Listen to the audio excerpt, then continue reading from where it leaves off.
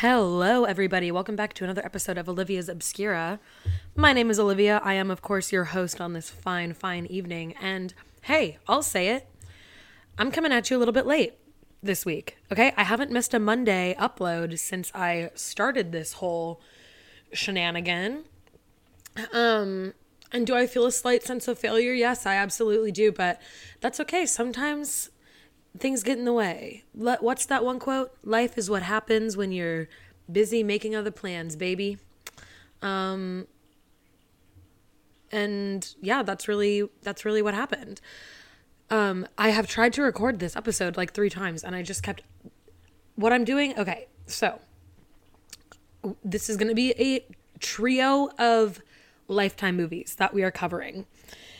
We are covering The Wrong Daughter from 2018, The Deadly Daughter Switch from 2020, and Daddy's Perfect Little Girl from 2021. 3 excellent films that I highly recommend.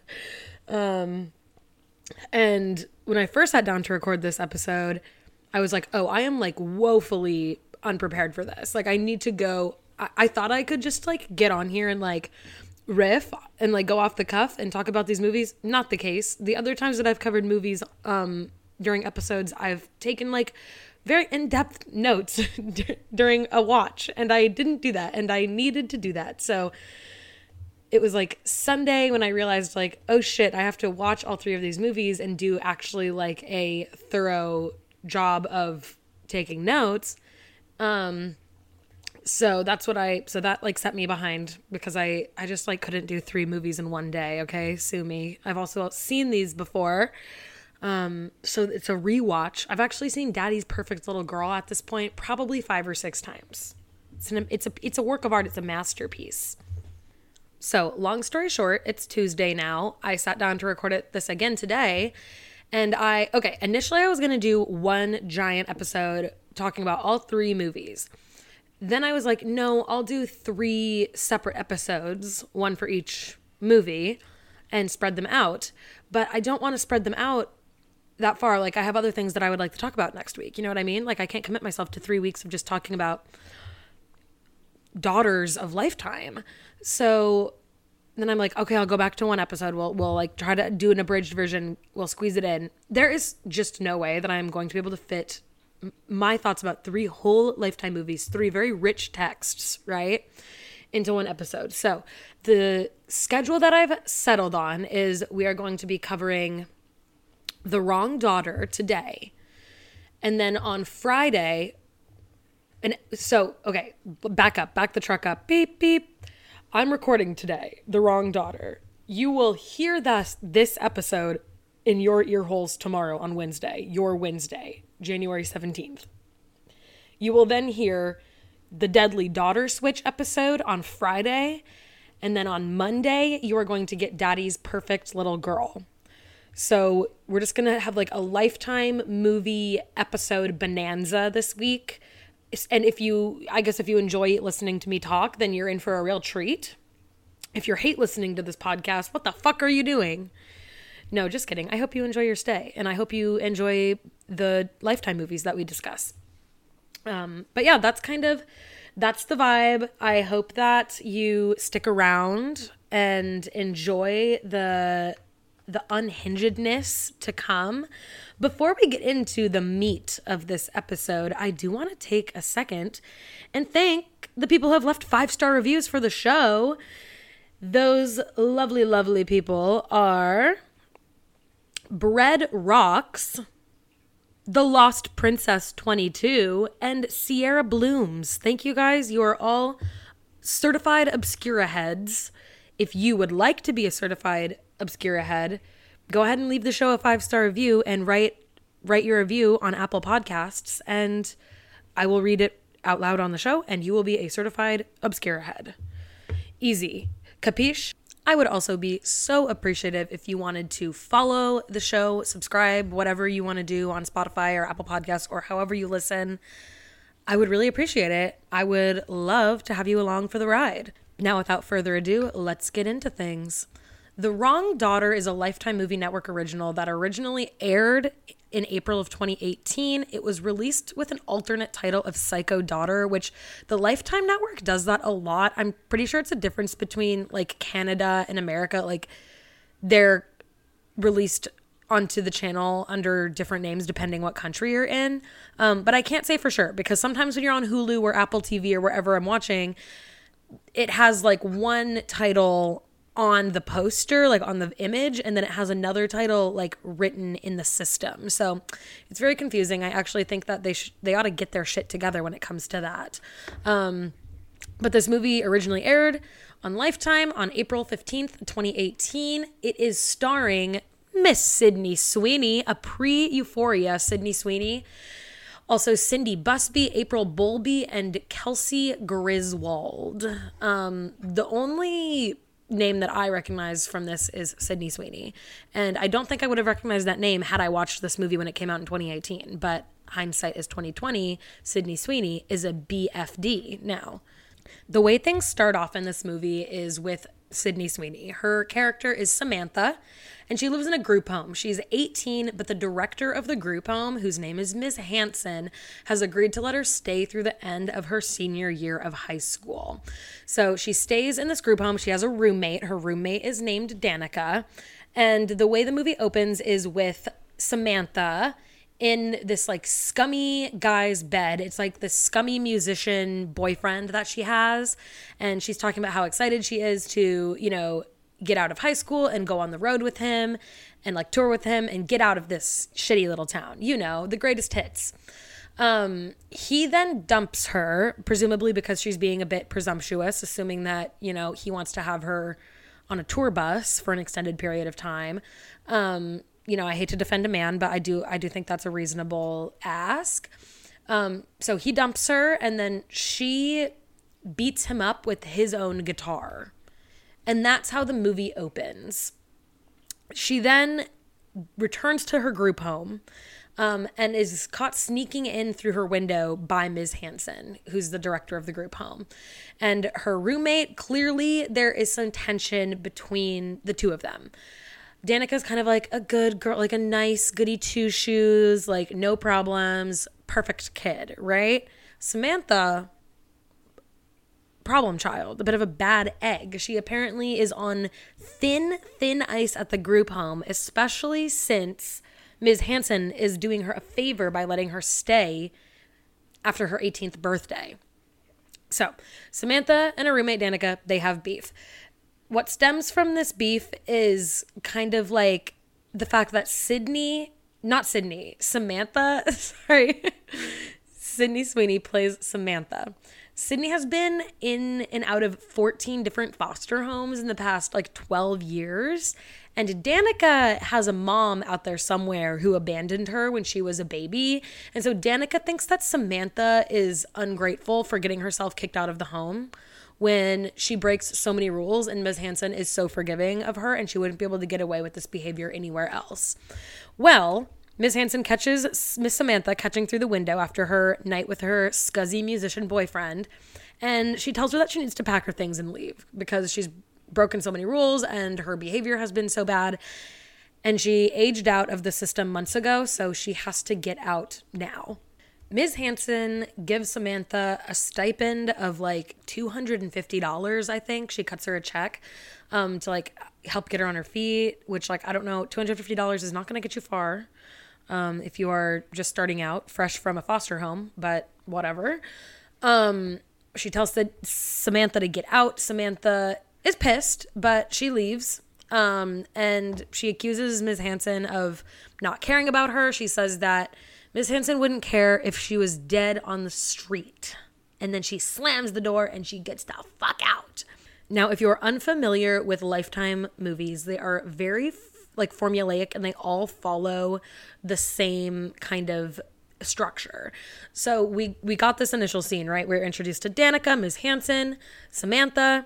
We are now switching gears. This happens in every Lifetime movie. After like those first 5 minutes of setting up the scene, we then get the point of view of a different person in the story. So we are switching gears and we are now introduced to a husband and wife who are sitting in a park together. And we learn that this couple is struggling to get pregnant. They have been doing IVF. They are going to the doctor. Like right now, they're in the park waiting before their doctor's appointment to see how the pregnancy is going. And when they go to the appointment, the doctor tells them that the pregnancy didn't end up taking, like the IVF didn't work. I don't have a very deep knowledge when it comes to IVF, but like the embryo like detached from her like uterine wall or whatever. I don't know. I'm like literally such an idiot. The husband, whose name is Joe, wants to try another round of IVF, but the wife, her name is Kate, objects to that. She says that she can't go through another treatment. It was really hard on her body. And the doctor, tries to introduce them to other options. He's like, there's always adoption. And the husband is like weirdly anti-adoption. He's like, no, that's not for us. Like, there's nothing against it. He protests a bit too much. He's like, oh, no. Like adoption, that we're not open to that. Like there's nothing wrong with it. It's just not the way we envisioned starting our family. And I'm like, interesting. It kind of seems like you're trying to convince yourself that there's nothing wrong with it. But I digress. Kate and Joe leave the clinic, having decided on not continuing their journey of trying to get pregnant. And obviously at this point, we know that Kate and Joe are their storyline is going to be entangled with Samantha and Danica somehow, right? Okay, strap the fuck in. Now we are back at the group home. Samantha is there. She went back to her room to pack up her things because she is getting the hell out of Dodge. And she lies and tells Danica that Ms. Hanson wants to talk to her in the office. She's trying to get her to leave the room because once she does, Samantha steals her laptop that she was using on the bed, sticks it in her backpack, and leaves the room. We now switch back. There's so many cuts in the beginning of this movie. It's an experience, okay? Watching Lifetime movies is an experience that is kind of like a skill. Like, how when people read like old books, they're like, oh, like, yeah, you have to kind of like learn how to read the book by reading the book. With Lifetime movies, it's that, but in reverse. It's like you have to learn how to watch the movie but not this is the worst analogy ever, but like Lifetime explains the movie so much that you almost have to do some extra legwork as a viewer to like fill in the gaps that they missed because they try to speed run the beginning of the movie to like build so much context, yet there is literally no character development like ever in any of these movies. It's a really insane kind of dichotomy you have going there. It's both too much information and not enough at the same time. And I think that's what's really beautiful about these like mid-budget mass-produced TV movies at the end of the day. So at this point, we are back to Kate and Joe. We learn that Kate is opening a restaurant in town. She is like finishing it up. She's like still working with contractors and everything. So it's not like an operating restaurant yet, but she is like, she's the owner. She's like, hiring all the contractors and all the vendors and doing everything that a restaurant owner does. I don't know. They make it everything about Lifetime. They make all of the jobs, like the corporate girl boss jobs that the women have in these movies, look so fun. Like, I hate to say it, but they make them look like the most fun fake jobs ever. Like, this lady shows up to a restaurant every day and like sits at a desk, which I've never like worked at a restaurant that had a desk, like specifically in an office for the manager. So that seems like kind of swanky. And she literally just like picked out decor for the restaurant. I was like, okay, slay. Like maybe I should be a restaurant owner, except not, because I've seen Kitchen Nightmares and I fucking know that owning a restaurant is the fastest way to financial ruin and destroying your family, your marriage, perhaps even. That doesn't happen in this movie. It just happens on Kitchen Nightmares. So I felt the need to add it as an aside. So Kate's girl bossing at the restaurant. She's given up her, dreams of being a mother and having a baby. And she's talking to Joe about what they should do with their like bedroom that was going to be a nursery for the baby. Like now they're not going to have a baby. So what should they do with this room? You know, I don't know. Joe tells Kate at this point that he had his friend Ivan do some digging to find the daughter that Kate had given up when she was a teenager. So at this point in the movie, we find out that when Kate was 16, she had a baby. This was before she met Joe. She gave that baby up to a family for adoption. And now, as an adult, Joe has taken it upon himself to find that information. Now, I don't know if I would want to find this out. Is that a hot take? Is it crazy? Like if I had given up my daughter, like if I had a baby when I was 16 and it's now 16 years later or whatever, and like my partner knew that, would I maybe be a little bit upset that like he went behind my back to find her? I don't know. Like, I guess maybe, I don't know. Like, I obviously didn't have a daughter when I was 16 and I would never be in this situation. But I kind of feel like that was not like a very cool way to approach that, Joe. Like, I feel like it should have been like, I mean, the thing about Lifetime movies is that we get like no context and no background information. But I think like if that would have been me, if I would have been Joe and my wife, Kate, gave up a baby for adoption when she was 16, I would have been like, oh, like, do you have any interest in reconnecting with her? Like, would you like me to help you find her, or like we can look together? It does just like, I think I would be like shocked and bewildered if one day my like husband, fiance, whatever, I don't know what they are to each other, like partner or whatever, came home and was like, by the way, me and my friend, unbeknownst to you, have searched up the daughter that used to be yours. Like, I think I'd be kind of pissed. I don't know. I would never be in the situation. So it's all hypothetical. Now, you probably already know where this is headed, which is that the daughter that Kate gave up when she was 16 is Danica, Samantha's roommate at the group home. Good girl, Danica. Now, Kate was under the assumption that when she had given birth to Danica at the hospital and like surrendered her, she had gone home with a family.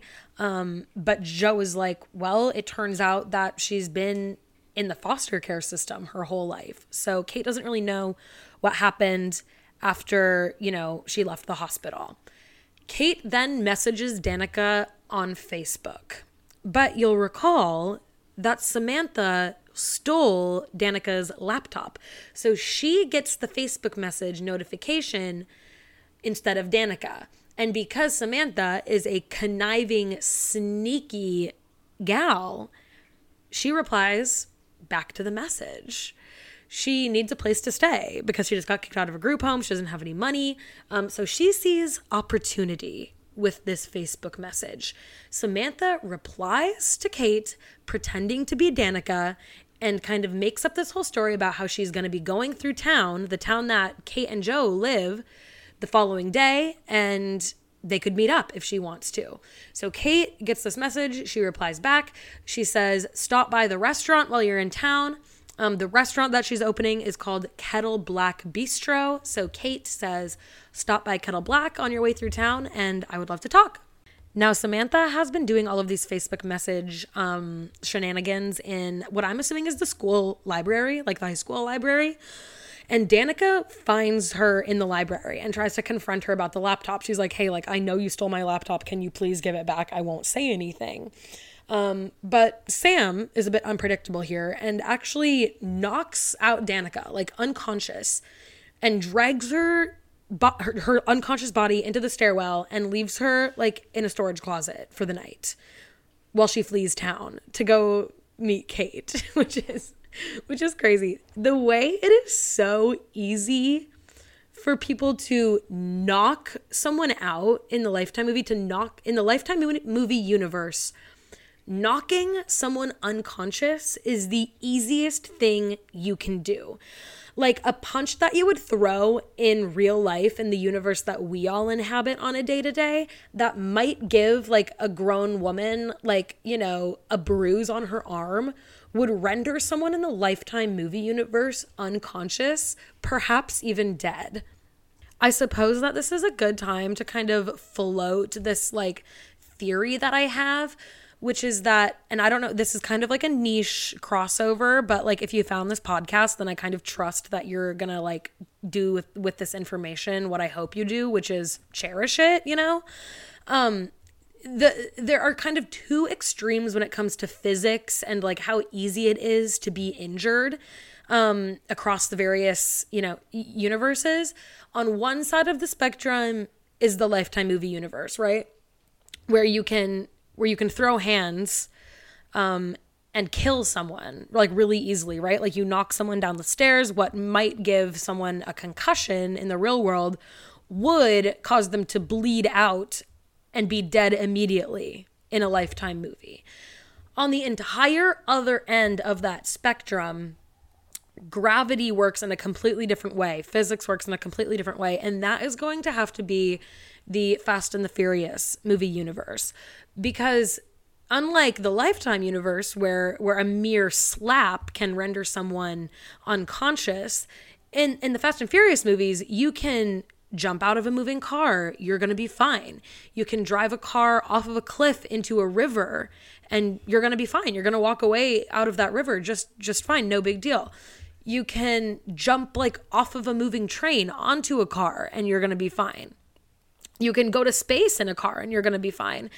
And I think that like those two, the Lifetime universe, the Fast and Furious universe, exist in direct opposition to one another. Like they are on two different poles when it comes to the way that like gravity works. And I just think that I think that deserves some more fleshing out at some point, but it is kind of an observation that I've been making over the past year. The next day rolls around. Sam shows up to Kettle Black and meets Kate. They cry, they hug, it's emotional, it's beautiful. Kate is like, I can't believe I'm finally meeting you. And Sam is, you know, trying her best to act like she's not evil. Just kidding. I don't think she's evil. I actually think that she just needs mental health help, which is pretty much the case in all of these Lifetime movies. Like if they just didn't like demonize mental health the way they do, it would be fine. We wouldn't even need to make any of them if people would just like have access to, you know, resources.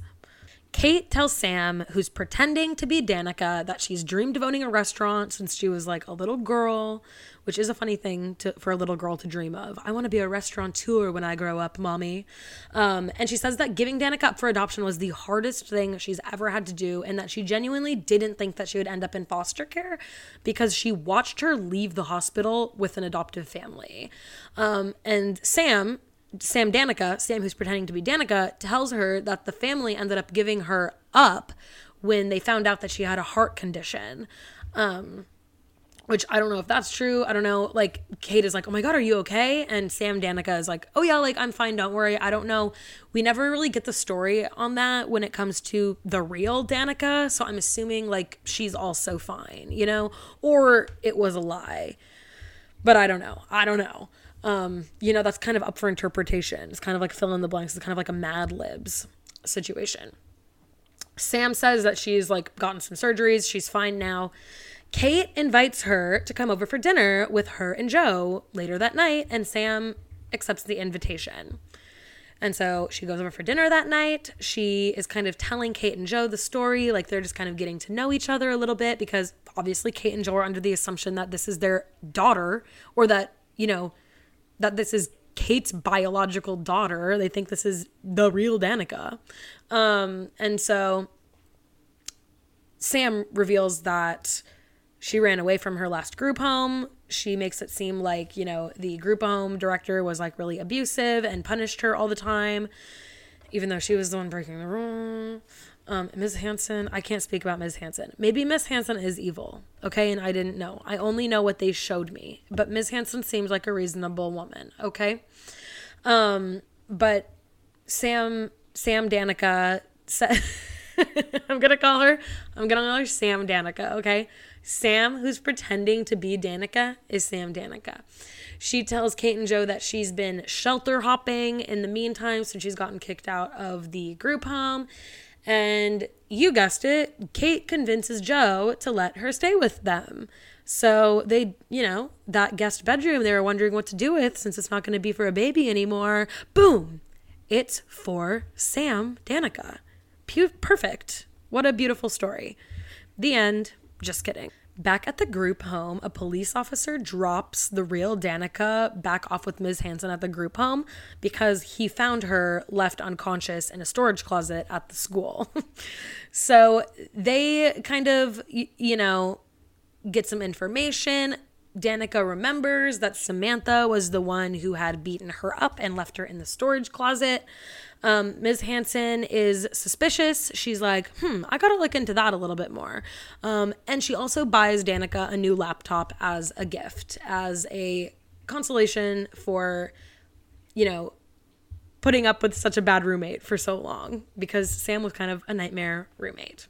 Back at Kate and Joe's house, Kate is kind of like showing Sam around. And, they're looking at pictures that are on the wall, and Sam sees one of Kate and Joe at this cabin, and they look really happy together. They look like a really happy couple. And Sam is like, oh, I want to go there. And Kate explains that it's in Joe's family, like it's their family cabin. I don't know, obviously, okay, it's their family cabin. And that it's really special for her, and that whenever she goes to the cabin, all of her worries just melt away, and you can't help but to be so happy when you're at the cabin. And it is clear that Sam really, really, really wants to go to this cabin with Kate. It's her first night staying with Kate and Joe, so Sam and Kate are kind of having a little heart-to-heart in her bedroom before she goes to sleep for the night. And Kate tells Sam that she's going to try to get away from the restaurant early tomorrow so that her and Sam can go shopping, do a little mother-daughter retail therapy.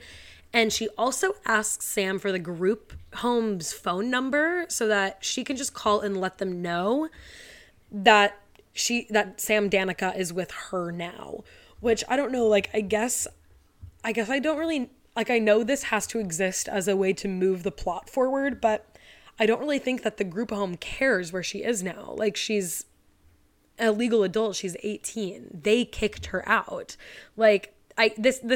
You'll see why this has to happen, but it doesn't make any sense. You would never, she just wouldn't have to do that, I don't think. Sam ends up giving Kate a phone number to a burner phone that Sam owns, because she obviously can't give her the phone number for the real group home, or Kate will find out that Sam is performing identity theft from Danica. You know what I mean? So she gives her the phone number, this burner phone. She then takes this burner phone to the park, has a homeless lady in the park pretend to be the director of the group home on the phone with Kate. I think she says that she'll give the lady $20 to do it, but the lady does a half-assed performance of a group home director on the phone. And what's fucked up is that Samantha leaves without giving her money. Come on, girl. She performed her job expectations, okay? Not very well, but she did it. Give her fucking money.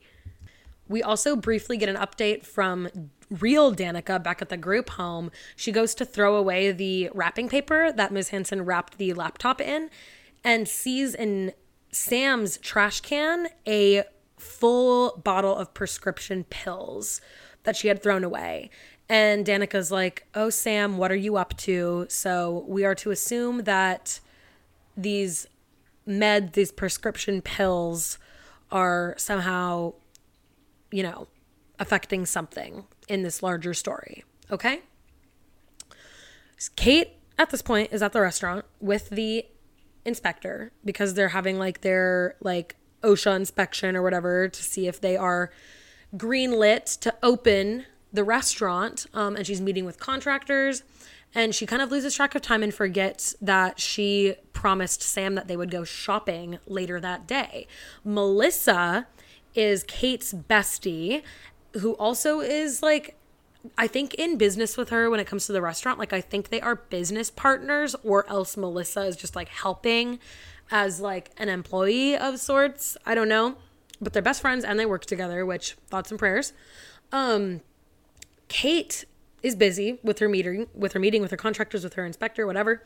Melissa answers the phone and it is Sam on the other end calling, asking to talk to Kate, saying that, you know, Kate promised that she would be home and she's not home yet. And Melissa's like, I don't know what to tell you, dude. Like, she can't come to the phone right now. I'll give you a message and she'll call you back later. And hangs up. And Sam is pissed. Sam is pissed that Melissa hung up on her. And Sam is pissed that Kate forgot about their plans to go shopping together. So Sam takes herself outside. She notices Joe working in the garden, in the yard. And Joe kind of tells her to not take it personally that Kate flaked. He can tell that she's upset. And he's like, don't take it personally. Like, she's really busy with the restaurant opening. You know, it's not personal. But obviously Sam took this personally. Okay. Need I say less? Kate gets home. She apologizes for being caught up with the inspector, and she is so sorry about the fact that she missed their plans. But Sam blows up at Kate and gets super mad, gets super pissed, tells her to not make promises that she can't keep. And then Kate is kind of like, did I make a mistake with letting her move in? Like, should I have gotten to know her more first? Like, I don't know anything about this girl. Like, she is a stranger. Like, of course, Kate is under the assumption that it's her biological daughter, but like, even if it was, it's still a stranger. You don't know this girl. You know what I mean? So she's like rightfully a little bit concerned because her like little blow up meltdown kind of scared her. And Joe is like, okay, babe, like just be patient. Like, she's just adjusting. Like, Sam Danica is traumatized. She's had a rough life. Like, she's just acclimating to her new home. So just like, don't worry about it. Brush it off. And she's like, okay, no big deal. The next morning, Sam Danica apologizes to Kate for her, you know, little blow up the night before. And Kate accepts her apology. She, you know, still is apologetic for missing their plans the day before. And Kate asks what she can do to make it up to Sam. Sam's request is that they take a weekend away at the aforementioned cabin for some mother-daughter bonding time. And Kate is super busy because it's getting really close to the opening of her restaurant. But she's like, I'm going to see if I can work it out with Melissa so that we can get away this weekend and maybe we can have a little girls' trip. Fast forward to later that day, Sam shows up at the restaurant where Kate and Melissa are working on something. And it comes out that Melissa has been to the cabin with Kate before. She's like, oh my God, like, you guys are going to the cabin. You're going to have so much fun. And Sam is like, what? You've been to the cabin before? And Melissa's like, yeah, like, it's beautiful. You're going to have the best time ever. But then Melissa's like, but there's like no cell service up there. Like, something is going to come up, Kate. Like, we're going to need you. And Kate's like, oh, fuck. Like, you're right. That's a really good point. You know, Sam, I'm so sorry, but we can't go up to the cabin this weekend. It's just too risky with the cell service.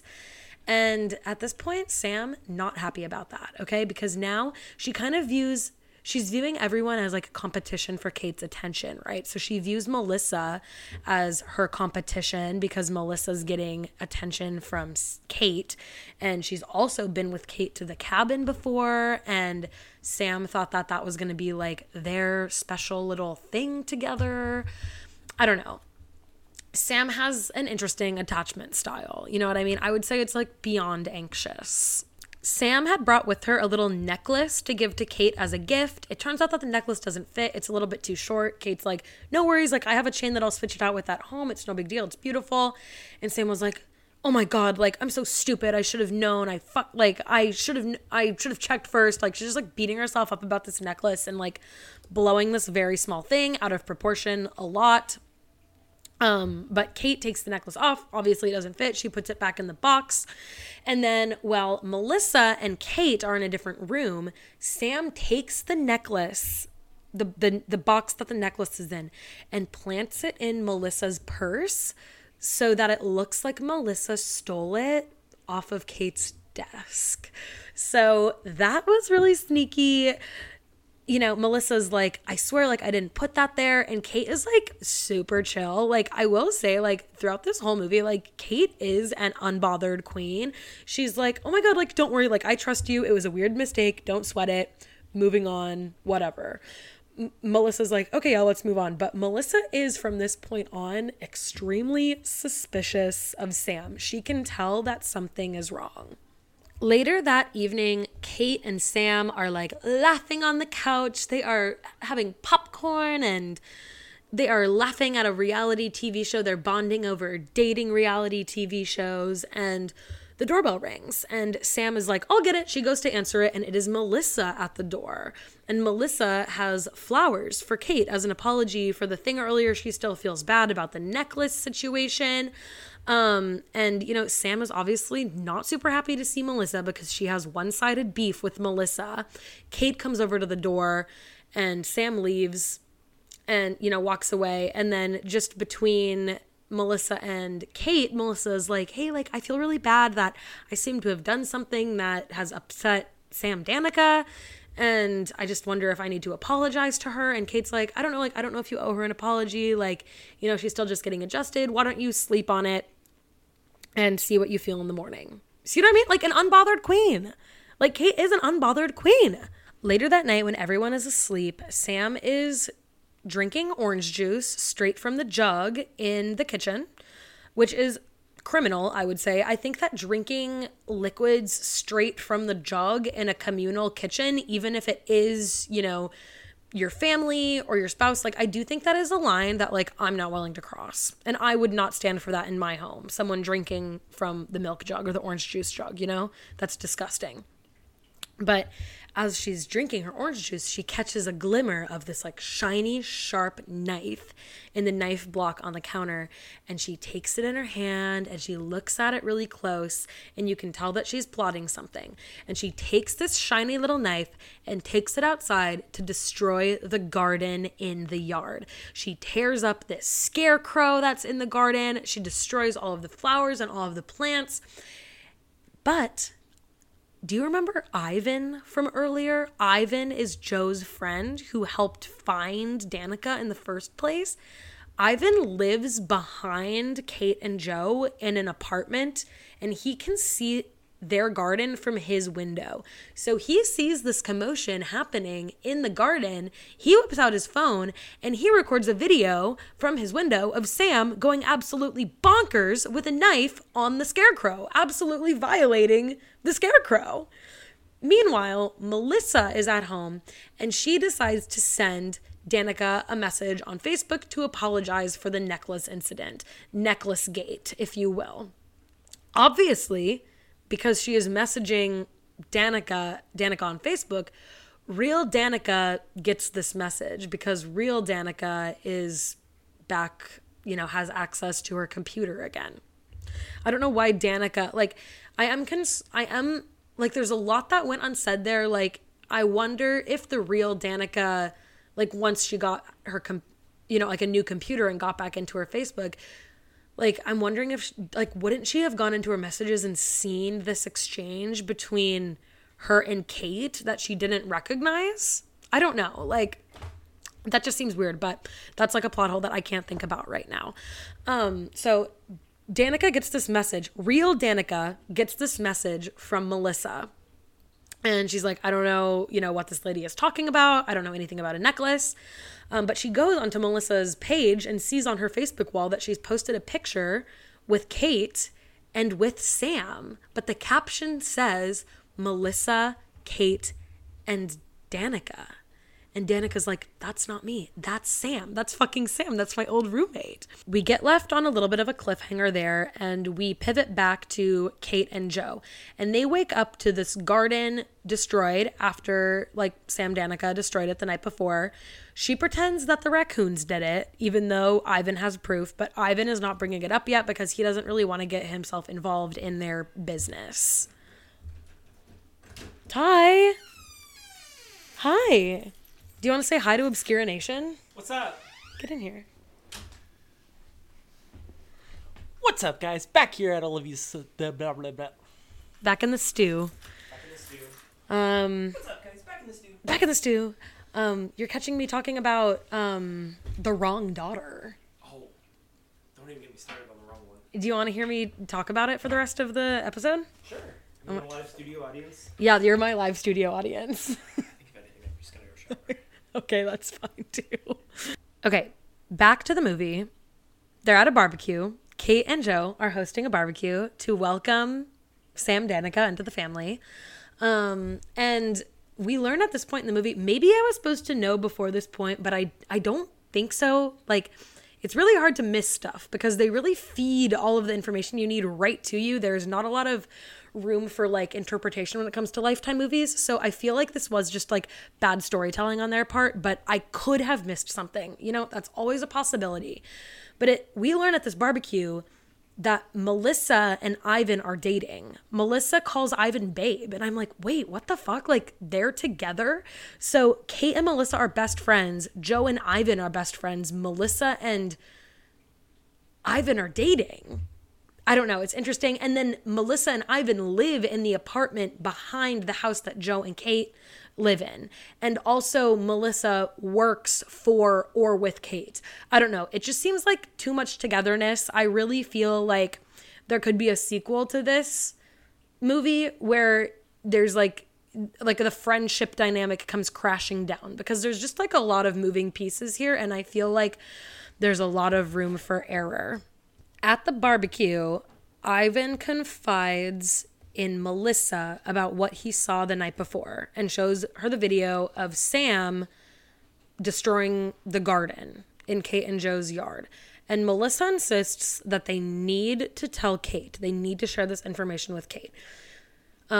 First, Ivan decides that he is going to go to Danica. He's gonna pull Sam Danica aside and he asks her to explain what happened in the garden. He's like, hey, I just like want to give you a chance to like explain what happened. Like, I saw you do this. Here's the video.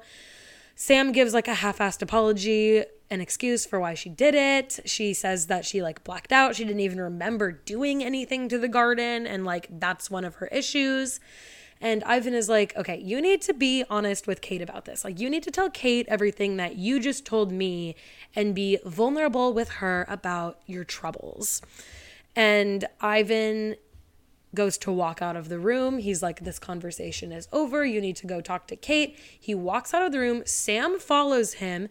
And before he gets to the stairs, she grabs him by the neck and knocks him down the flight of stairs.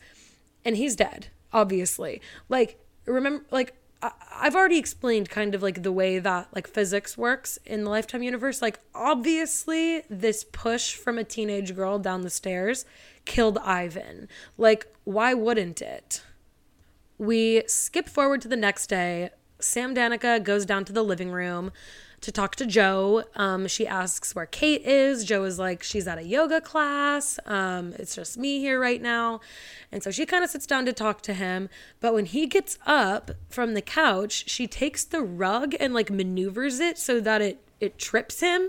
And she's quite the mastermind. Like, she really is. Like, I don't know how she just like knows how to kill adult men so easily. Like, I feel like it's not that easy. But, well, she didn't kill Joe. She trips him with the rug. And he knocks his head on the corner of a cabinet and gets knocked unconscious, obviously. She's 2 for 2. But of course, Joe is alive and Ivan is dead. Joe comes to consciousness. Sam is like, oh my gosh, like you tripped and hit your head and you've been unconscious. And I think we really need to go to the hospital. And there is just like a gash with blood dripping down from his forehead. That looks so fake. One thing about these movies, the like blood always looks so fake to a comical extent, really. In the meantime, we get a glimpse of the real Danica messaging Melissa back on Facebook. She writes, "Hi, Melissa, this is Danica Tyrell. I got your message about some necklace and I had no idea what you're talking about. But I went to your Faces and Friends page." That's the bootleg version of Facebook that they use in this movie. It is not consistent across movies. every Lifetime movie has a different like fake bootleg Facebook, and this one happens to be called Faces and Friends. I went to your Faces and Friends page. I saw a picture of you with a woman named Kate Whitman. Next to her is a girl identified as me, Danica Tyrell, but she's definitely not me. Her name is Samantha Brown. She's been diagnosed with schizophrenia and is wanted by the police for aggravated assault. She's trying to replace me. All caps. Melissa receives this message. She is rightfully bewildered. Now, I would be remiss to not discuss the harmful stereotypes that the Lifetime Movie Network perpetuates when it comes to mental illness. They are guilty of this a lot of the time, of like kind of equating people who have schizophrenia to being like evil and dangerous, which I cannot stand by. Okay. I don't endorse the content of these movies.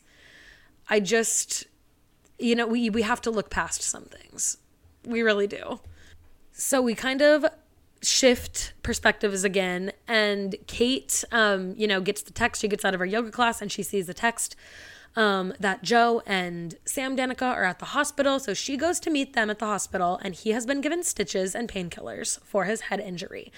The doctor insists that he just needs to take it easy and rest. And the three of them, Kate, Sam Danica, and Joe, agree that they can all go up to the cabin for the night so that he can relax. And then Kate and Sam can go to the cabin like they were planning to initially, which is where I have to bring up the question of, if you are a person who just sustained like head trauma, like if you knocked your head so hard that it knocked you unconscious for an amount of time, like I don't think that a medical professional would suggest that you sleep. Like, in fact, that I think they would suggest that you like stay up for the entire night. Like, I remember when I was a kid and like I was going to school with like kids who played sports and would get concussions, like they had to like stay up all night, or else there's like, I don't know, like I've never had a concussion because like I live kind of like a life of creature comforts, and like I haven't experienced a lot of injuries in my life because I don't really have many hobbies that would result in injury. But in my experience, when someone has a concussion, you have to keep them awake all night, because if they fall asleep, they might not wake up. That's why, right? You have to stay awake, because if you fall asleep and you have a concussion, like you might just die, right? So the timeline is a little muddy here, because I was under the assumption that Sam killed Ivan or knocked him down the stairs the day before at the barbecue. It is now fully the next day, I think. And it is unclear. Like, it is unclear in the movie, but it is the next day. And at this point, Melissa is showing up at the house where Ivan got pushed down the stairs. She sees a bunch of police, a bunch of detectives, medical examiners. They're wheeling his body out. And there's like crime scene tape. And so I don't know how like that long passed before Melissa realized that Ivan was dead, but it's dark during this scene. So it is like fully the next night, I think. Maybe it's the same night that she pushed him down the stairs, but then I'm confused where the hospital visit kind of fell into that timeline. So I think we just kind of need to like agree to disagree. Like we just kind of need to move on past that with the information that we have. Melissa's like, terrified that Ivan is dead. She does assault a police officer.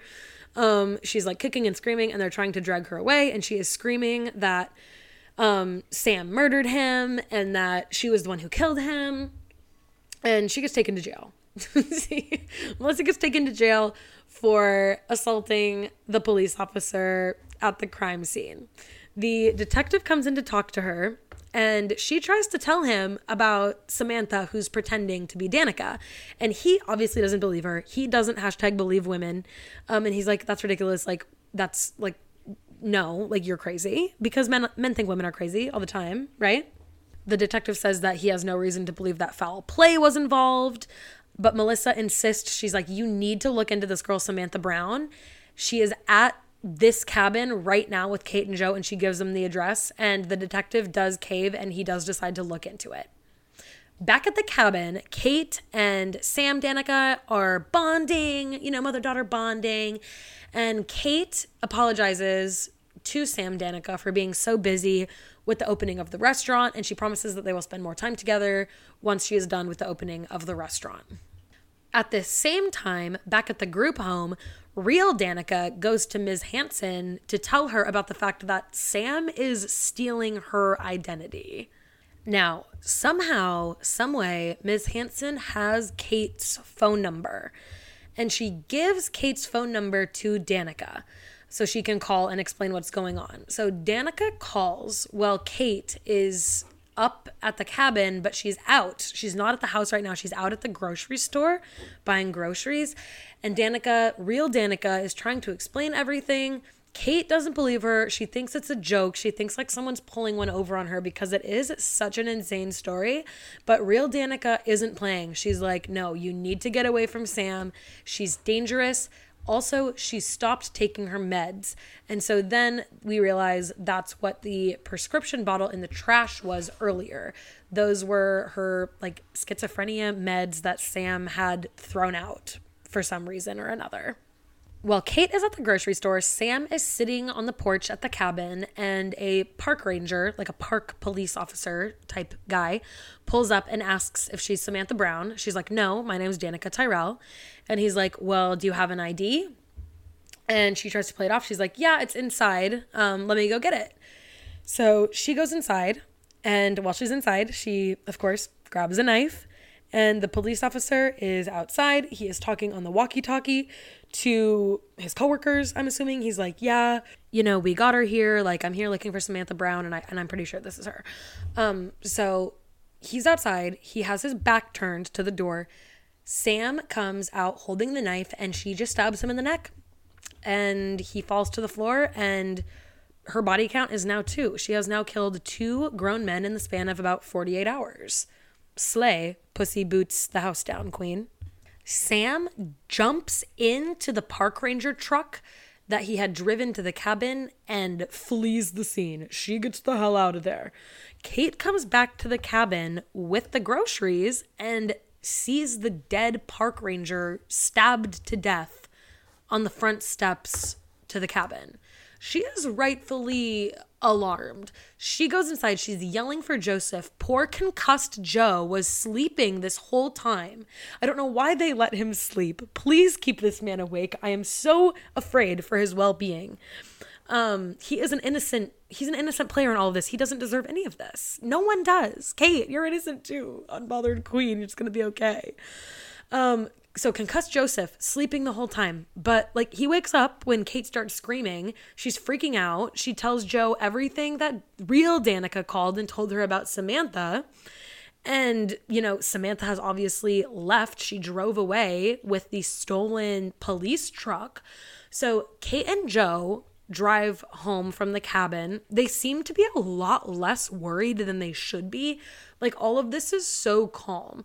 There's no like, you know, you'd think that they'd have to be like questioned for a long time, considering that a dead police officer was on the steps of their cabin.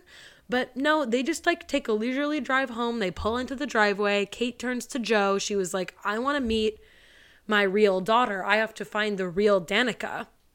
So Kate drops off concussed Joe at home, and she turns that car right back around, and she goes to the group home to meet the real Danica, her real daughter. And Sam is still MIA at this point. She took the park ranger and she skipped town. When Kate shows up to the group home, Danica is not in her room. Kate, like, obviously introduces herself to Miss Hanson. She's like, hey, like, I'm Kate. This is my deal. I'm here to meet Danica. And Miss Hanson is like, oh, perfect. Let me show you to her room. They open the door into Danica's room, and she is not there. But her backpack is there. Her backpack is open on the bed, and the necklace from earlier, the one that Sam had planted in Melissa's purse to make her look like she had stolen it, has now been planted inside of real Danica's backpack. So this is a big clue, and immediately Kate starts freaking out. The window opens to the door. No, I said that wrong. The window in Danica's room opens to the roof. And so that's how Sam was like sneaking in the opening scene of the movie. She was like up on the roof trying to enter from outside the window. So Kate and Ms. Hanson walk out onto the roof, and outside on the rooftop is Sam holding a knife to Danica's throat. And is basically holding Danica like hostage. She says that Kate needs to choose between the two of them, or else she's going to kill Danica with the knife.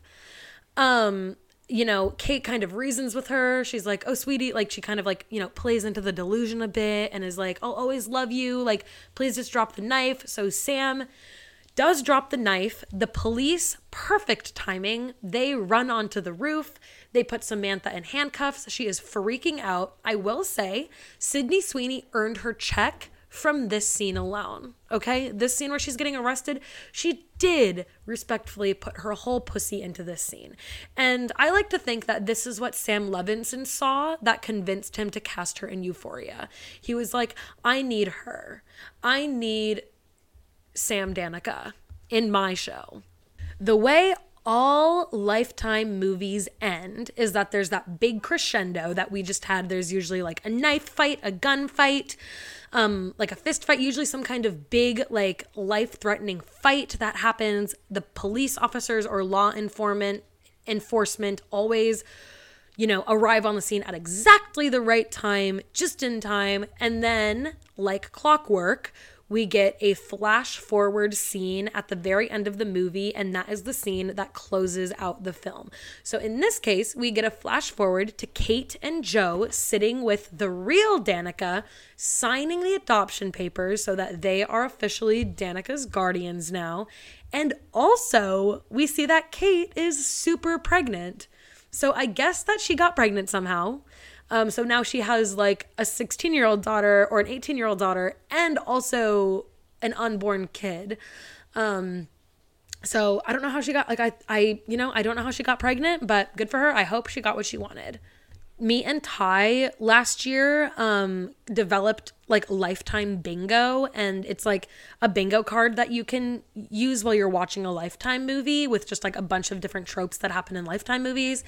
And the trope that would apply to this scene is the flash forward where everything is okay. That is the square on the bingo card, and it happens every single time. It could be the free space, but for this free space, we have bad acting because that is a given. But also the flash forward where everything is okay is also a given. It's a fun game to play. If anyone wants to play Lifetime Bingo, shoot me a message and I will send you the link. We get another little flash forward as a treat at the end of Samantha in some kind of mental institution.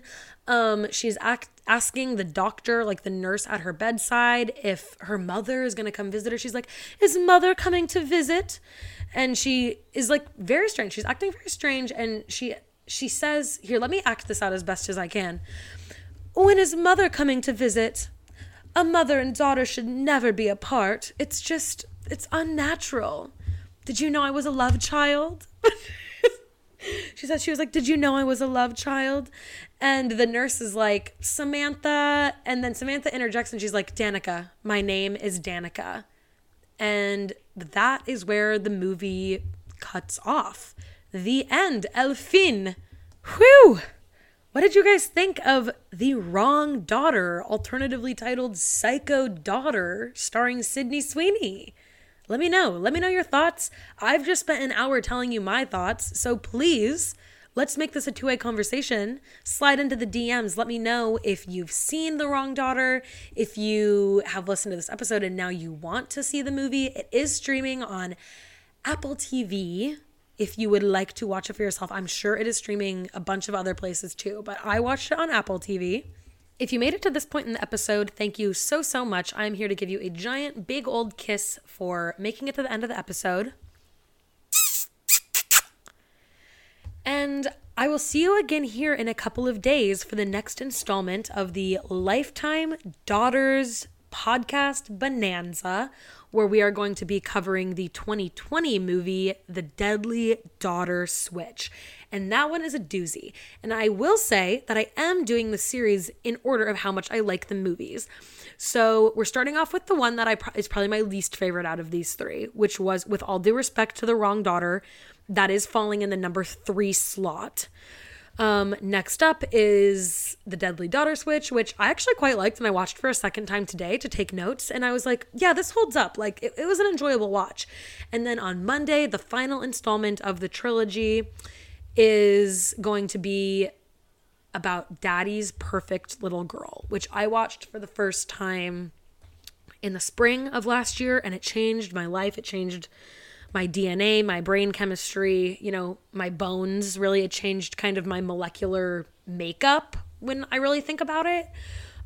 So I'm really, really hoping that you will meet me back here for the episode where we cover the Lifetime original Daddy's Perfect Little Girl from 2021. Trust me, you really don't want to miss it. I know I already said it at the beginning of the show, but if you do like the podcast, please give it a review on Spotify or on Apple Podcasts. It means a lot to me, and it just is super helpful, so I would really appreciate that. Definitely subscribe to the show to follow along if you haven't already. And if you would like to be even further involved in Obscura Nation, you can go ahead and follow the podcast's Instagram. That is Obscura Pod on Instagram, also on TikTok. If you want to keep up with my personal shenanigans, follow my personal Instagram accounts. That is going to be Olivia Stober Studios on both Instagram and TikTok, and I post my art stuff and my personal stuff and just kind of my day-to-day fuckery on those accounts. Specifically TikTok is where most of the fuckery takes place. So catch me there. I'd love to be besties. Thanks for listening. I know I said it once, but I'll say it again because I really do mean it. And I hope you have a lovely rest of your day, evening, morning, whatever you're rocking right now. And I will see you soon. Adios, Obscura heads.